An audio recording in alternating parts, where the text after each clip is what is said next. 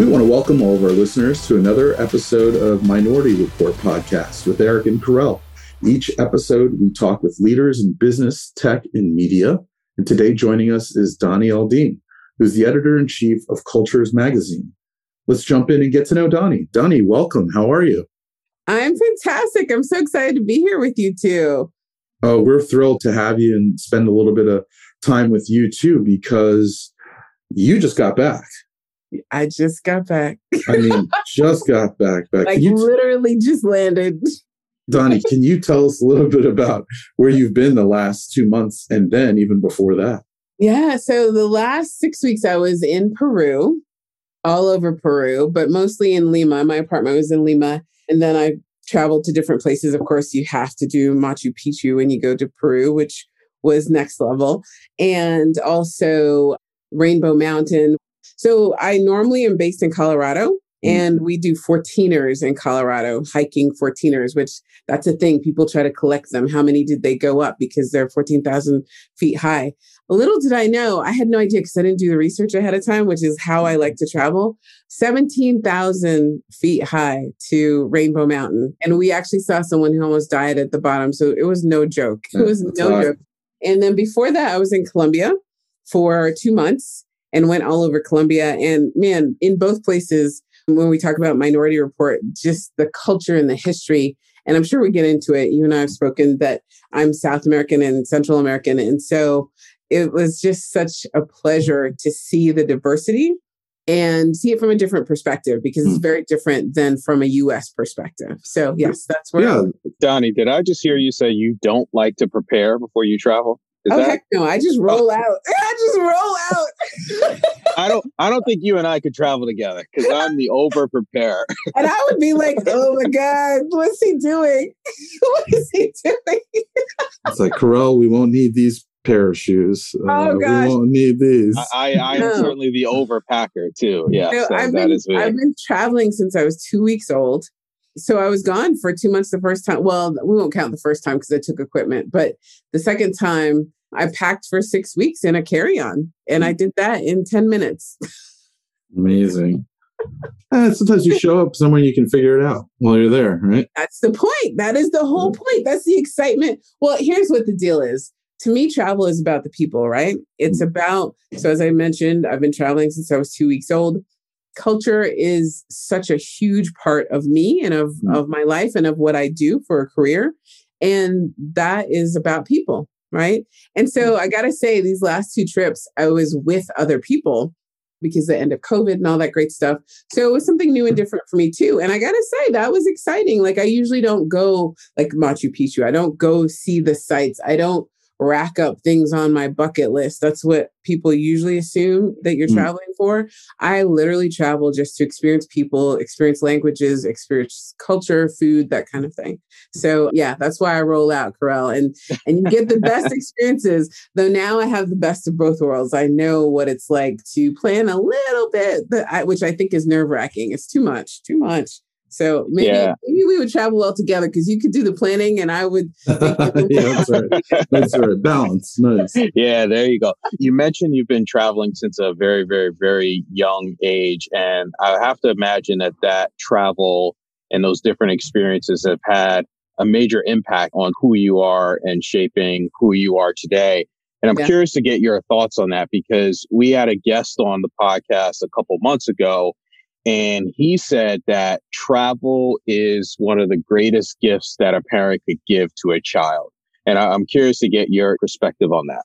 So I would say, I'm sure we'll talk about it later, but as you and I discussed, I'm actually what's called a third culture kids scholar.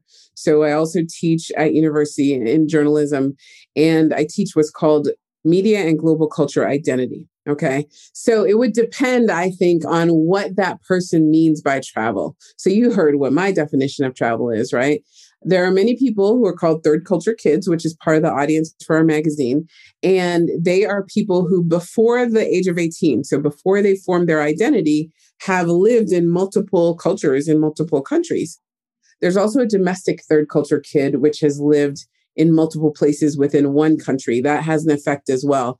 But out of those people, some like me love it and enjoyed their experiences. Others, it really shapes them negatively, or it affects them negatively, or they spend a lifetime trying to overcome the effects. There's a lot to it.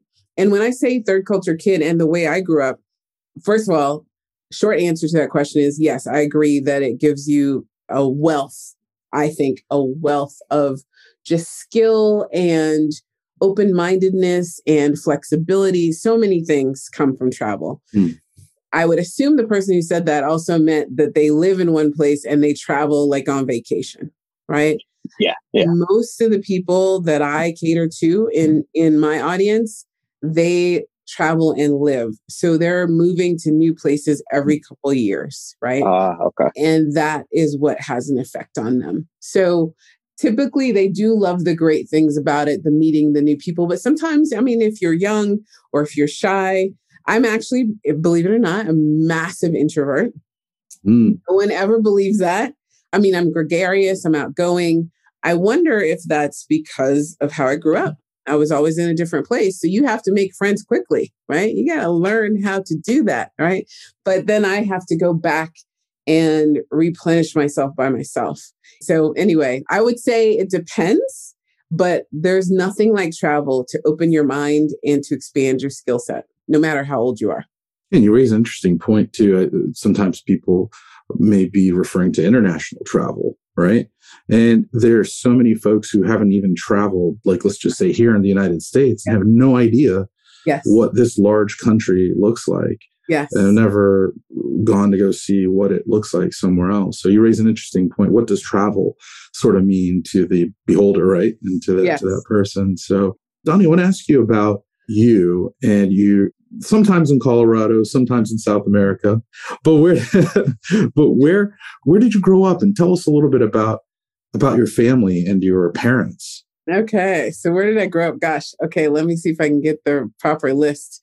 I grew up in multiple states in the U.S., Trinidad and Tobago. My father's Costa Rican. My mom is Trinidadian. Spain, Turkey, Germany. I went to college. I feel like I'm missing something.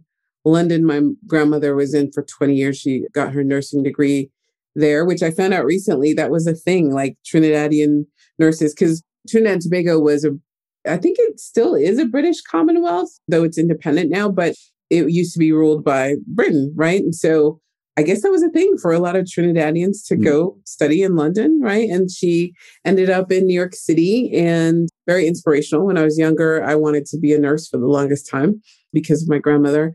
I think I got them all. I grew up basically on 5 continents in 7 cultures.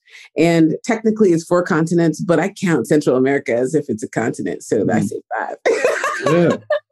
Yeah. Something.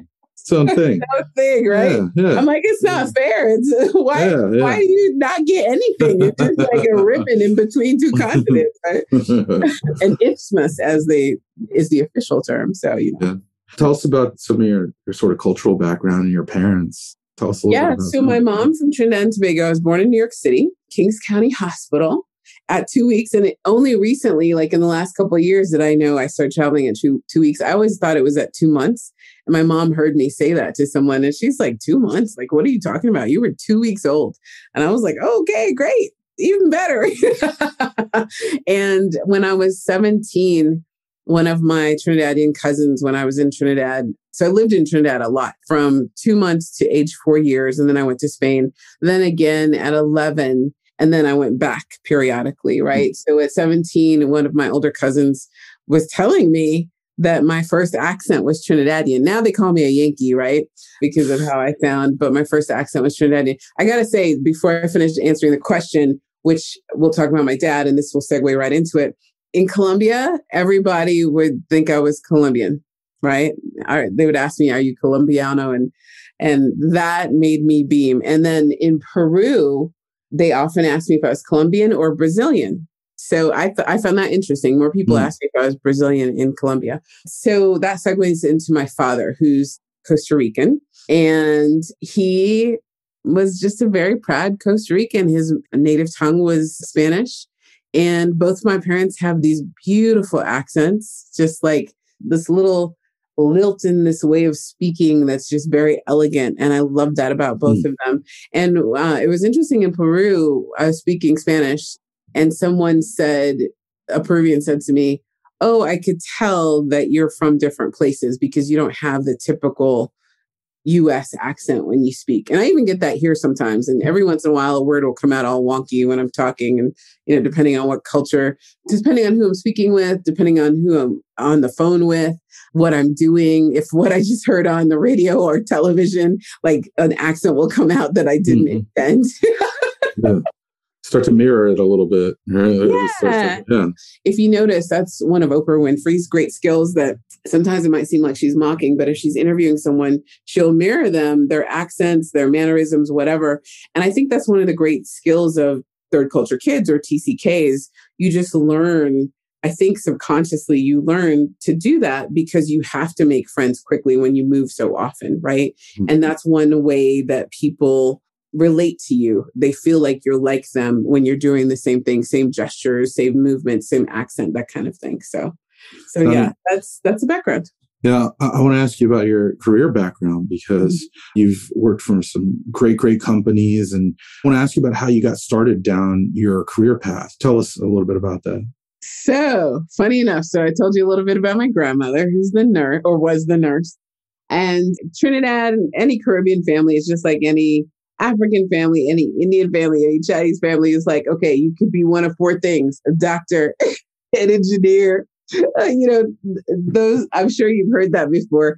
And of course, when I'm little, I didn't necessarily know that because I grew up all around. I didn't just grow up on the island, right? But somehow I knew that being a doctor would make them proud. And I loved science, loved science. So from 8th grade, that's all I studied was science. And undergrad, how I got to Colorado is my mom was pregnant with my little brothers who are twins, and they didn't want her to have them in Turkey. And I remember we went and toured the hospital. Oh God, it was scary. And they were like, "Yeah, we don't think you could do this here with 2 babies." So on the flight on the way from Turkey, we landed in Denver. She went into labor. Some strangers took my older brother. It's one way. Who knows where he went? To this day, I'm actually should ask him that. I don't know where he went. And some strangers took me away. My mom went to the hospital. I think she was in the hospital for a month. Yeah, because that's when we all came back together, right? And talk about, this was an island thing too, just being obedient. Somebody tells you to go, you just go, right? So you just go. But now I look back, it's like, yeah, I didn't know where any of my family were. My little brothers were in incubators for 6 months. So I wanted to be a doctor and ended up in Colorado because that's how we landed here. And we stayed here until my little brothers got better. My entire family left me here, right? Because I was in high school. My mom didn't want me to switch high schools. She asked me which of my friends would I want to stay with. And I asked one of my friends' families, and it was kind of like a boarding situation. Ended up spending high school with them. And always, I'm like, I'm going back to New York. I can't believe I'm here. And then I went to a science program. I worked in the pathology lab at Colorado State University for a summer as a junior. Fell in love. Nobody told me you fall in love with the first campus you go to, right? Like, you don't know any better. You're like, oh my gosh, this is fantastic. So I fell in love with Colorado State. And then now all of a sudden I wanted to go to Colorado State, right? Which is the intention of the summer program. So I came as a microbiology major. And by senior year of college, so many people had told me, you don't want to be a doctor, because being a doctor, it was changing. And now I see what they foresaw then. Like, it's changed so much since I was younger. So I thought, well, what am I going to do? This is all I've focused on since 8th grade. And I took a test. They said you'd be great at PR. So I was like, okay, let me take some PR classes. This is as a senior now. I took some PR classes and loved it. And it was in the journalism department. And that's how this all started. So all my science credits went into one bucket as I forget what that's called, almost like a minor. And then that's how my journalism career started. And I've been doing PR and journalism, then switched to marketing, got an MBA in marketing. And every once in a while, swing that science in there. So my intention in doing PR was to go into pharmaceuticals, which I did for Johnson & Johnson. And actually the company that now does the J&J vaccine. Oh, is that the one? Oh yeah, that's the one-shot one. So don't blame me for that. But that was the company that I worked for in Johnson & Johnson when I was in pharmaceuticals. So it all worked out in the end. And then I love PR and marketing. I love media. And it all came together with my background and how I grew up and the research I like to do. And that's how Cultures was born. Tell us a bit more about Cultures.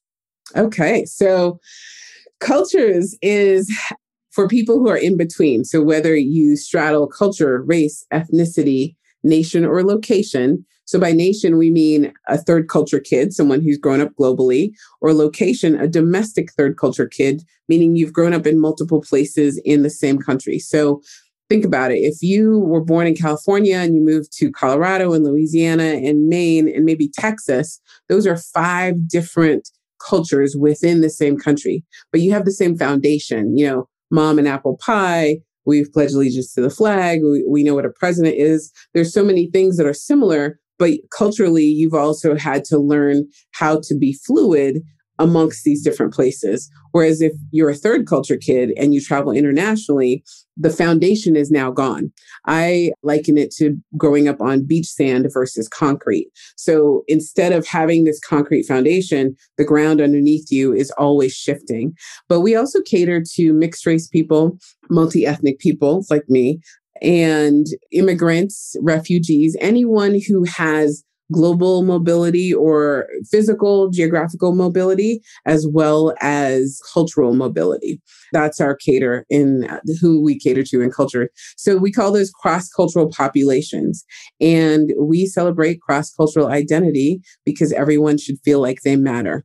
And that's important because I run into, especially at the university, I run into so many people where they don't talk about their background, myself included, used to be.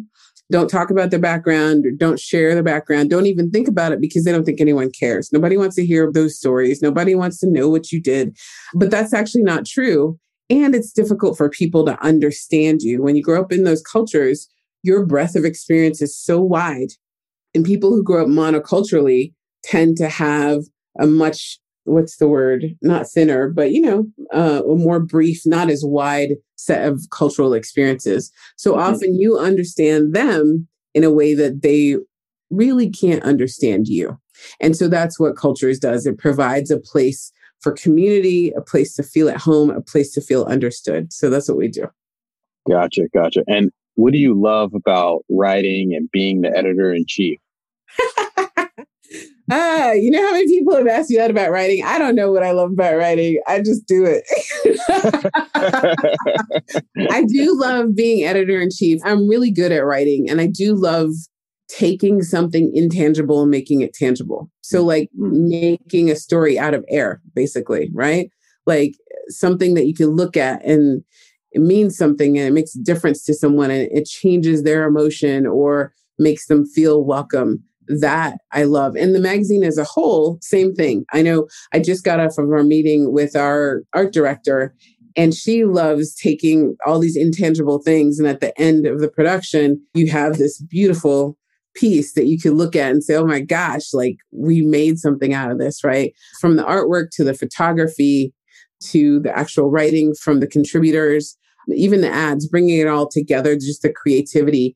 And we work hard to make sure that we represent every single population I just told you about. So all the in-between spaces, visually and hidden diversity wise, right? So visual diversity is what we see, and it's phenotypes. It may or may not be correct. Like people see me and they hear me and they assume I'm an African-American woman, but I'm Afro-Latin Caribbean.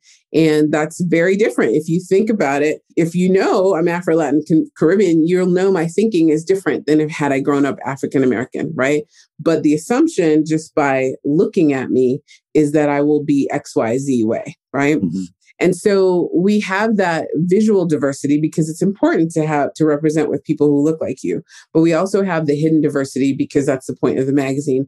It's people who think like you, people who understand you, and stories to which you can relate. So that's what I love about it. No, it's huge. I mean, that topic of sort of hidden diversity. And I want you to tell us a little bit about what you experienced and kind of what you described earlier, just like how different sort of the visual diversity was, but let alone the hidden diversity in some of the countries and the areas you just traveled. Talk to us a little bit about that, because I don't think that's very sort of widely understood from a lot of folks. Well, I mean, even in the US, hidden diversity is huge. I mean, at the university, it's taken me 10 years I think, for the concept to be widely accepted. And that's, I think, because we have so far to go on social justice that people are more focused on that. So it seems like it's trivial, right? People also assume everyone looks at everything through their own lens. So they assume someone like me has grown up with a lot of privilege. You got to travel to all these countries, you got to do all these things, and they have in their head an imagining of what that's like. But that's on top of their life, right? They don't think of what it would be like to be ripped away from your family, right? To not grow up with your grandparents or your cousins or friends down the street, to constantly have to learn new places, new people. So that's just from a US point of view. Actually, that's for any country, because TCKs, there are 328 million people who live outside of their passport countries, and that's all around the globe. So in South America, though, it was really interesting to see how similar and how different things are accepted in the US from a social justice standpoint and how they are in Latin America, right? Because in Latin America, they took the, I guess, road or path where if you're of African descent, you want to try to purify that blood or that look or whatever by mixing with indigenous people, African people, and Spaniards and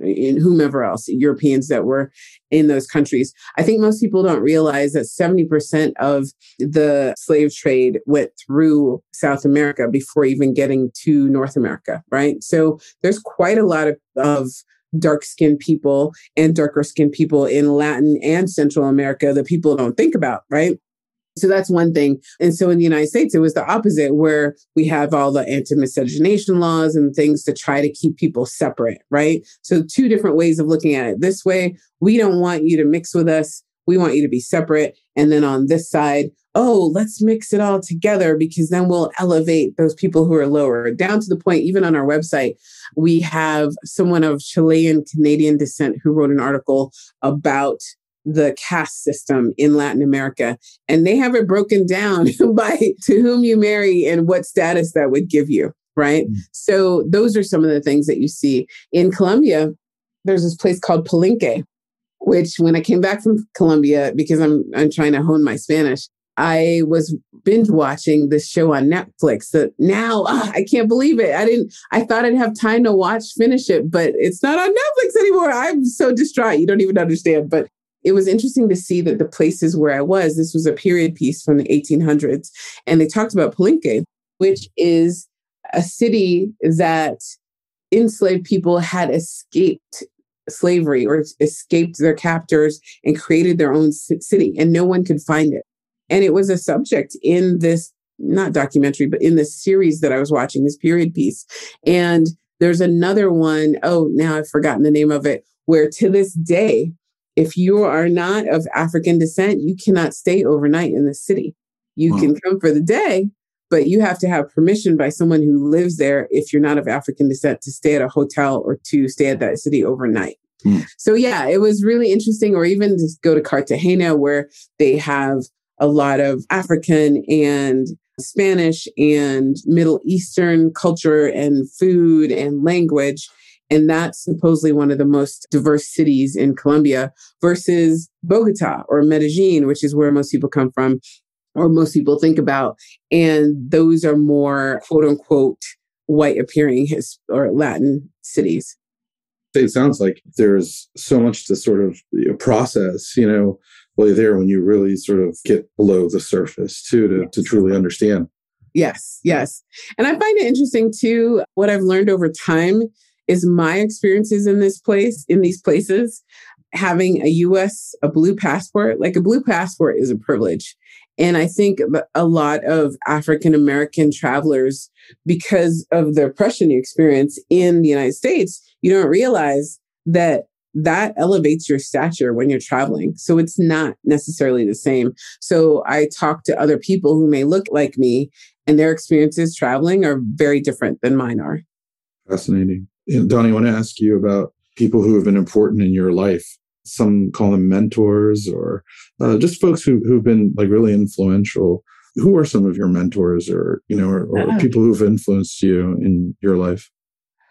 Wow, that's a good question. I would have to say my parents, even though, believe it or not, I spent only 7 years living with my family. And the only reason I know that, I didn't even realize that until when I was 24, one of my twin brothers came to live with me. And I'm 14 years older. So when we landed in Colorado, my mom had them.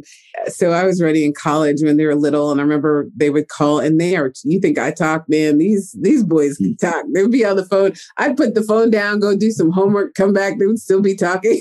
But it was great because they just wanted to be on the phone with you, even though they did all the talking. And so he was with me and my father had called on the phone. They have a different father than I do. So they're not Costa Rican. And I said, he's like, that's your dad? And he's all shocked. And I didn't realize at the moment why he was shocked.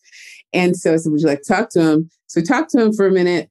And then I finished talking to my dad. And then after I got off the phone, my brother said, you mean your dad is not my dad?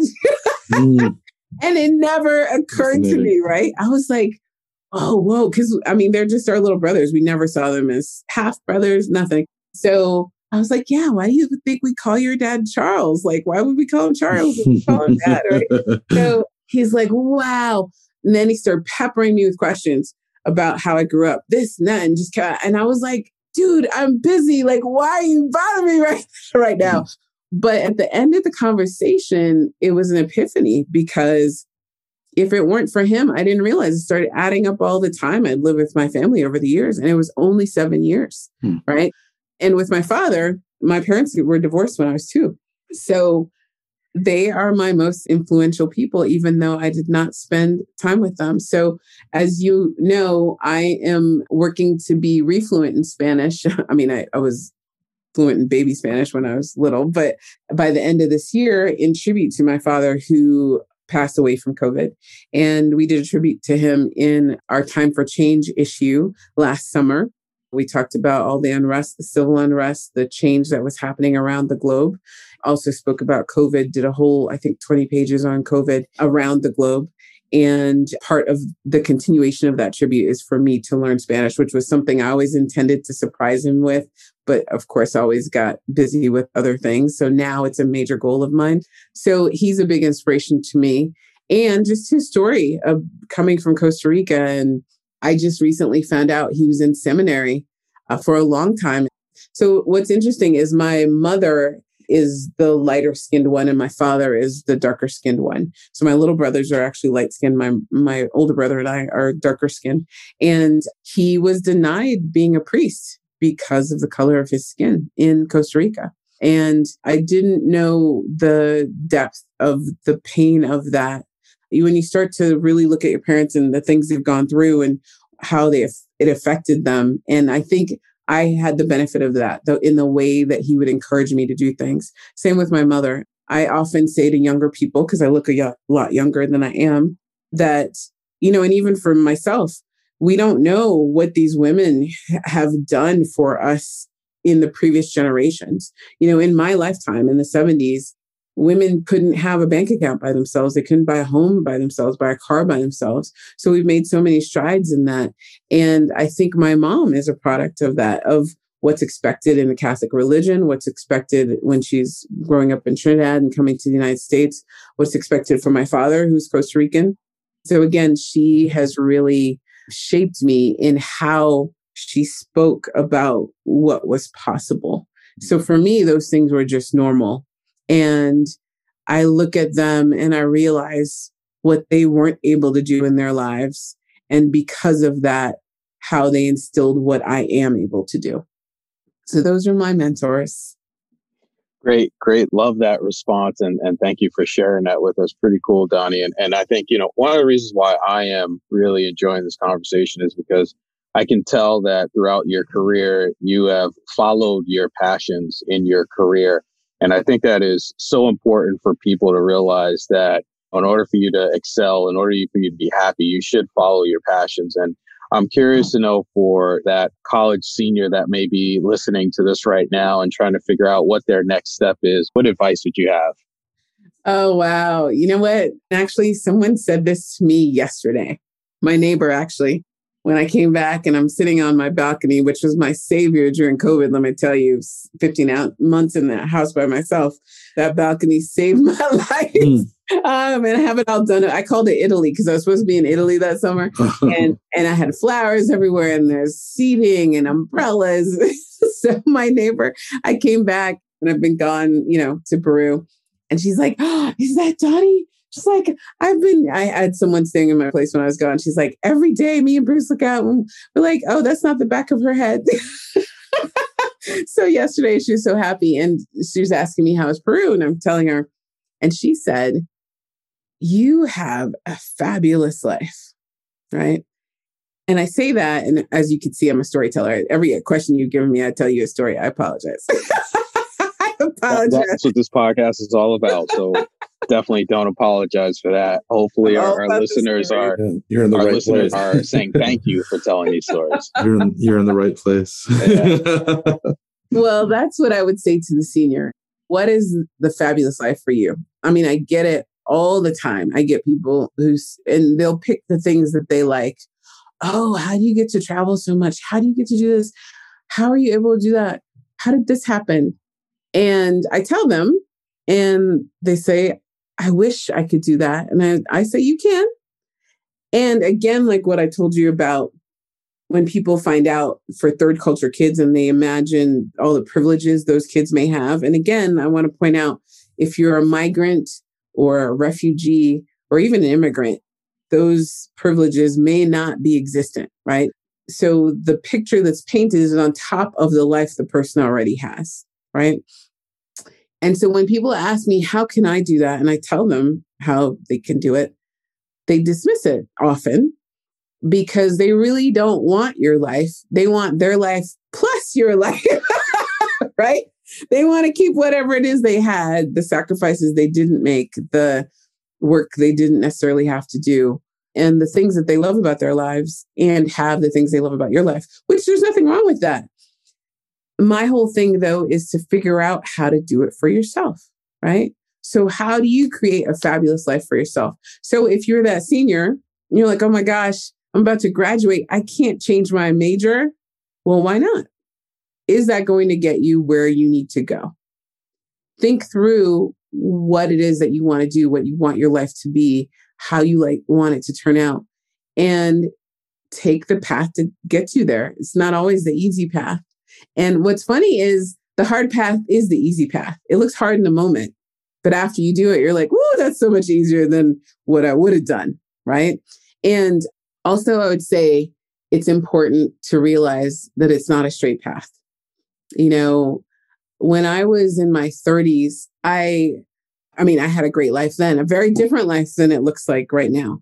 I was married. I was with my husband for over 2 decades. He was everything on paper that you would imagine. Our life was everything on paper that you would imagine. And it was a great life until it wasn't. Right? And things happen that are unexpected that you have no control over. And people have to be prepared for that. So at 40, I started over and had to rebuild who I was and what I wanted. And actually, I wouldn't have this life right now if I hadn't done that. So that's what I would say to the senior. What's your fabulous life and how do you get there? Draw yourself a roadmap. And if the map changes, go with the flow and do what's necessary. Love that response. And thank you for sharing that. Okay. Fun question that I love asking every guest that we have on the podcast. And because you are a traveler, I'm expecting to hear some answers that I haven't heard before, but we'll see. No pressure. So give us the top 3 apps that you use on your phone on a regular basis, but you can't name email, calendar, or text messaging. Those are too boring and everyone uses those. Well, I'll tell you. The top 3, Instagram is one of the top ones. Oh God, Instagram is endless inspiration for me. And it's so funny. If I didn't have the magazine, I probably wouldn't be on social media. I'm actually pretty sure I wouldn't be on social media. And I'm grateful that I'm on social media because 1, it keeps me young. It's shocking just seeing all the trends and seeing things that my friends don't know about or can't do or whatever. So that's great. I love Instagram. let's see. This is a recent new app that I use. And it's because of the 17,000-foot mountain that I inadvertently climbed. Is the health app with the steps, right? Okay. All right. Because then I had to look back and go, dang, how many steps did I do? Or when I was in Peru, man, we do these crazy things. And I think to myself, oh my gosh, I don't even do this. I live in Colorado. It's like health capital of the nation, right? People come here to water ski and climb mountains and hike all the time and bike and and I didn't do any of those things here. First of all, when I went to Colombia, it really reminded me of Colorado, but warm, right? And not so high. The Colorado sun really eats you. It's very, very high. I'm like, why don't I do these things in Colorado? So in Peru, we would walk from our apartment down to the shore, across the shore. Like we're talking miles. When we tell people who live there where we went, they're like, what, you took a cab? I'm like, no, we walked. And they look at you like, oh, did you mean to do that? We did it multiple times. So we'd walk up the shore because we were just discovering, right? Like, how do we get across this highway? There's got to be a way, And so we just keep walking and then we'd go back up. And Peru is very hilly, which, by the way, a little tidbit. Do you know Peru is the second largest desert in the world? Just wanted to let you know that. Wow. I did not know that before, but because we would do random things like that all the time, I'm like, let me look how many, 25,000 steps today. Okay, let's. So the health app is the other one. And gosh, what's my third app? Now I feel like I need to look at my phone. Oh, this is easy. WhatsApp. Because I talk to people all over the world. I have 3 WhatsApp notifications just from sitting here. Those are my 3. Well, Donnie, thanks so much for spending some great time with us and teaching us about quite a few new things like hidden diversity and third culture and about your own experiences and, how sometimes the hard path isn't the easy path, right? And also that influence can come from many places, even if you just spend a little bit of time with someone or something, or that can certainly be influential. So, Donnie, thanks for hanging with us again. And everyone, thanks for listening to another episode. You can find more episodes where you find all of your audio and video. Just search Minority Report Podcast and look for the logo. Thanks again. Thank you.